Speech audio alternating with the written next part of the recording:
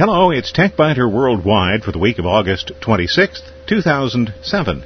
I'm Bill Blinn with an hour's worth of technology news in far less than an hour, because we leave out the sports, the jingles, the weather, and the commercials. Timing is everything. Somebody once told me that. Actually, he told me that several times. But timing is everything. Just last week, for example, I started a new feature called Stupid Spam of the Week. And this week I got a spam that can't fit in the Stupid Spam of the Week category, but it's certainly one that you ought to know about. You've probably seen a bunch of these already. The message has a general format that's based on looking like a login verification. Looks reasonable enough. The spam isn't looking for a user ID and a password. In fact, it is providing you one. The first one I received came from Job Search Pros, and it said login verification. Here is your membership info for Job Search Pros. It gave me an account number, a login ID, a temporary password, and said please change your login information. Click on the secure link or paste it into your browser. The secure link was an IP address. Well, there's a warning flag right there. So I looked at the message just a little more closely. First of all, I'm not looking for a job, so I hadn't registered with Job Search Pros. And as I looked at the message, I noticed that it came from user TGVBTUXTSF. That looks like something I'd find on an eye chart. And it came from Singapore. Well, I'm certainly not looking for a job in Singapore. But it's that IP thing. As far as I'm concerned, that's the kiss of death. No legitimate operator will ever send you to an IP address. And as I looked at the message a little more closely, I noticed that it didn't include my name anywhere. That's another giveaway. My name should have been there. And it had a generic user ID, user1566. Now, just about any service that you sign up for these days is going to let you pick your own user ID. It's not going to assign something like user1566. And the password was ridiculously weak, UN149. Nothing that assigns a password would assign one that weak. Now, I hadn't signed up for anything like this, so that was the first giveaway. But what if I had signed up for some sort of job search previously? Would I have clicked on it? Well, the answer is no, I wouldn't have, because of that IP address thing instead of a real domain name. But this looks legitimate, which makes it particularly dangerous. What happens if you click on it? I said I didn't click on it, and I didn't, but I do have an application that allows me to take a look at what a website will serve if someone clicks on the link. It's an application that will not run anything that the website tries to throw at it. Well, what I found is that when you get to the page, it tries to run applet.exe. That undoubtedly attempts to install something on your computer you don't want there. And it tries to run a JavaScript program. It may be something just to keep you busy while applet.exe executes, but I suspect it's something a little more involved than that, simply because of what's in the JavaScript. Okay, so maybe you aren't looking for a job, and Job Search Pros wouldn't be something that you'd fall for. But what about, here's your membership info for web cooking.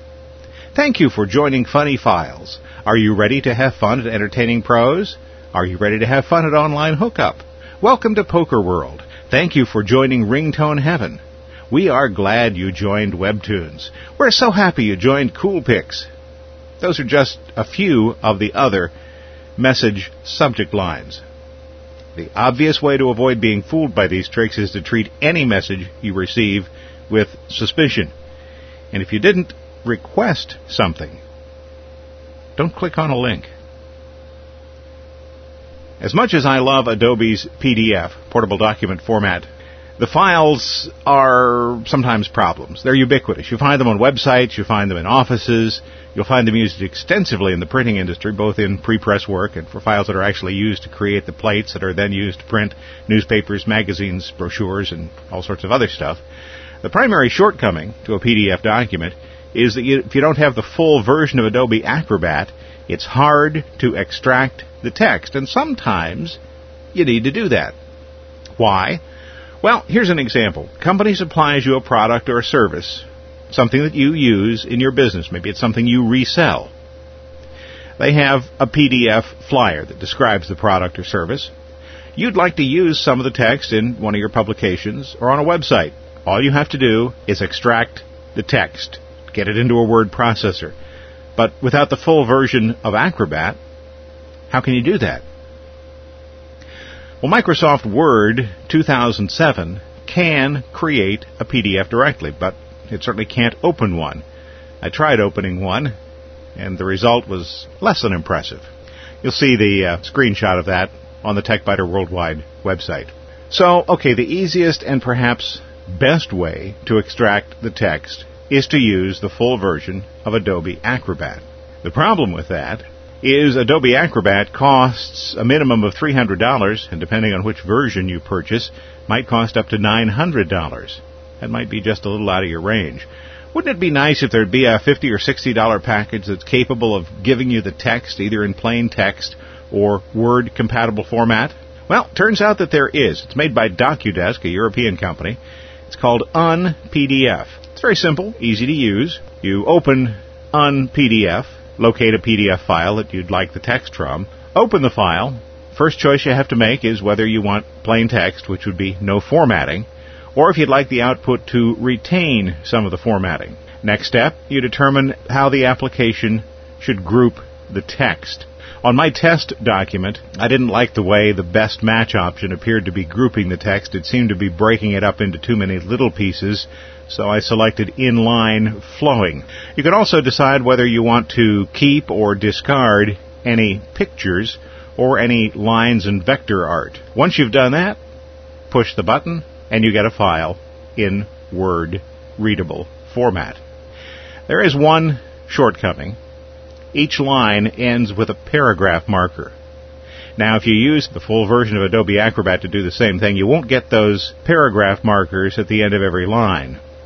But if you use Adobe Acrobat, the full version, and you use the 2-page flyer that I used as a test, the text will be output on 4 pages. UnPDF got a lot closer. It output the text looking a lot like it did on the page and on just 2 pages. So it's short of perfection, but then so is Adobe Acrobat, actually. If you look at the innards of a PDF document, which is actually a PostScript file with a little wrapper around it, you'll see that it's more than a little challenging to do what UnPDF actually does. Sometimes, in fact in a lot of cases, individual letters are placed according to XY coordinates. So extracting the text isn't really an easy job. For example, on the TechBiter Worldwide website, you'll see an example of what's required in PostScript to create a simple line of text that says labor cost per hour, and then there's a tab with dots in it, a $sign, and $28.51. Creating that one line of text in a PDF document takes about 10 lines of PostScript. So that's the kind of challenge that DocuDesk was up against when they were creating UnPDF. UnPDF is a good, solid, reliable application, easy to use, does what it says it'll do. If you need to extract text from a PDF with UnPDF, you will be left with a little cleanup work. But the cleanup work is going to take far less time than manually typing the text or scanning it, at least if your typing is anything like mine, and the results are going to be a lot more accurate. It's about a $60 program. I started this week's program with a spam. Well, here's the stupid spam of the week. This one comes from the marketing department. It's sent to me at an address I would never, ever give to someone. It's one that I use only for registrars when I register a domain name, clients@blinn.com. The subject line is the free shopping discovery, our crazy marketing department. Here's a quick run-through of the text. Pier 1 and IKEA has some of the coolest products in the world. Think about this. You can shop for free at any one of these shops. Yep, that's right. We discovered a way for you to simply shop for free. I don't know how the marketing department did it, but they did. We work for you, user. Stop what you're doing. Go to this site and check it out now. Well, what's wrong with this one? First of all, there's the sender. It came from marketing department. Okay, marketing department, fine. What about the actual address? Well, it's a malformed address, an address that would not work. Gaylord Ortega at Nengeese.Clamatorial. It ends there. No dot, no top-level domain. The address would not work. As I already said, the message was sent to an address that I use for certain specific communications. That's a pretty amateurish mistake. Subject line, okay, none too intelligent, but what the heck. I'll be charitable. I'll give a pass on that one. Pier 1 and IKEA has. Well, all I can figure is the spammer flunked 7th grade English.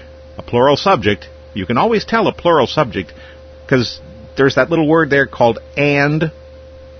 So you got more than one thing. It's a plural subject, requires a plural verb. Pier 1 at IKEA has. Sorry, should be have. Most legitimate businesses don't make mistakes like that. You can shop for free at any one of these shops. Well, a native speaker of American English would never say any one of these shops when only 2 shop names are being discussed. There's also the use of that's without an apostrophe. It is a contraction. In the same sentence, a comma splice. One sentence ends with 5 exclamation points. Now, if you're a middle school student and you have a crush on somebody, fine. Use 5 exclamation points. Legitimate marketing operations, don't. Here's the one that I really like. We work for you, $user. The spammer is not only illiterate when it comes to English, but he is illiterate when it comes to Perl. $user should have been replaced by my name or at least my email address. The loser who wrote this one wasn't able to accomplish even that simple task. Then there's this run-on sentence. Stop what you're doing, go to the site and check it out now. There should be some sort of punctuation after stop what you're doing. Maybe he could have used one of those exclamation points from the previous section where there were 5 exclamation points. Just take 1 or 2 of those and put it down at the end of stop what you're doing. But in that sentence, there's stop what you're doing, Y-O-U-R. That's a possessive, guys. You wanted Y-O-U apostrophe R-E, you are.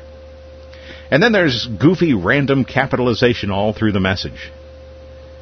That would probably influence my opinion about the dim bulb who created the spam. In Nerdly News, personal data belonging to hundreds of thousands, perhaps millions of users has been stolen from the big job board, Monster.com. According to Symantec, usernames, email addresses, home addresses, and phone numbers were uploaded to a remote web server from Monster.com. Symantec says phishing emails to Monster.com users are realistic looking because they contain personal information about the victims. That makes these messages extremely dangerous. The phishing email encourages users to download a job seeker tool, and that job seeker tool turns out to be a program that then encrypts files on the victim's computer and leaves a ransom note. You have to pay if you want your files decrypted. This is a time when backup is really important. Monster.com spokesman Patrick Manzo says it's really not a hack of Monster's security, but a misuse of legitimate customer credentials. And Manzo says it's really not a case of identity theft either because the information that was stolen was similar to what can be found in a phone book. Here's something bound to annoy AT&T and Apple. A New Jersey teen with a soldering iron and no shortage of smarts has unlocked his iPhone so that it will work with a carrier other than AT&T. So far, neither Apple nor AT&T has had any comment. The good news is that there's apparently no U.S. law that prohibits tampering with cell phones and unlocking them. Wow, how could we have a country and not have a law against that? They have laws against everything else. The Library of Congress in 2006 excluded cell phone unlocking from coverage under what I have previously called the asinine Digital Millennium Copyright Act. The DMCA has been used to prosecute, and many would say persecute, people who modify game consoles to play a wider variety of games. Well, this kid, George Hotz of Glen Rock, New Jersey, posted information about the process on his blog late last week. The hack isn't easy, and it requires both hardware and software modifications. Make a misstep with a soldering iron, and you'll probably destroy your phone. Hotz included a video on his blog. It shows an iPhone working on the T-Mobile network. There are only 2 U.S. mobile networks that use the technology built into the iPhone. That's AT&T and T-Mobile. Hotz says he hopes now that somebody will take what he's done and go a little bit further and find a way to unlock the phone using only software. The iPhone is sold only in the U.S., but it can be made to work on European networks by copying information from the subscriber identity module, the SIM card. That's a chip that identifies the subscriber to the cell phone network. The iPhone's built-in camera and its ability to access Wi-Fi networks is retained under this hack, but the visual voicemail feature is lost. Hotz says it took him about 500 hours to perfect his method. He put his hacked $500 phone on sale on eBay, and by the end of the week, the high bid was above $3,000. That's not a bad summer's work for a kid who's going to start school at the Rochester Institute of Technology. Ran across an interesting story in the Mercury News this week about Netflix and Blockbuster. They are, of course, engaged in a big battle. Both have cut prices, both have modified offerings recently, but Netflix seems, in my opinion anyway, to have the edge right now. This week, Netflix founder and CEO Reed Hastings talked with the San Jose Mercury News, and he suggested that Netflix is going to win the battle. Well, what'd you expect him to say? Hastings is looking beyond the physical delivery of discs. Netflix actually lost 55,000 subscribers so far this year and is now down to only 6.74 million customers. Income and revenue, though, are up. And the Netflix Watch Now service streams movies on demand. Hastings says that shows where the company is going. By the way, you can read the full article. There's a link on the TechBiter Worldwide website, www.techbiter.com, to the Mercury News website. Hastings admits that Blockbuster is better known and is larger, about 5 times larger, actually, than Netflix. But he says our view is that the smart money is that they can't sustain the battle. Last year they were $251 million positive free cash flow. For 6 months year to date, they are negative $215 million. Big numbers and a big change. Netflix has been around for a decade. Hastings says that the future is web-based television that will allow users to watch all kinds of video content from all kinds of sources. Thanks for listening. This has been TechBiter Worldwide for the week of August 26th, 2007. I'm Bill Blinn. Check out the website. It's at www.techbiter.com. And you can send an email from there. Thanks. Bye-bye.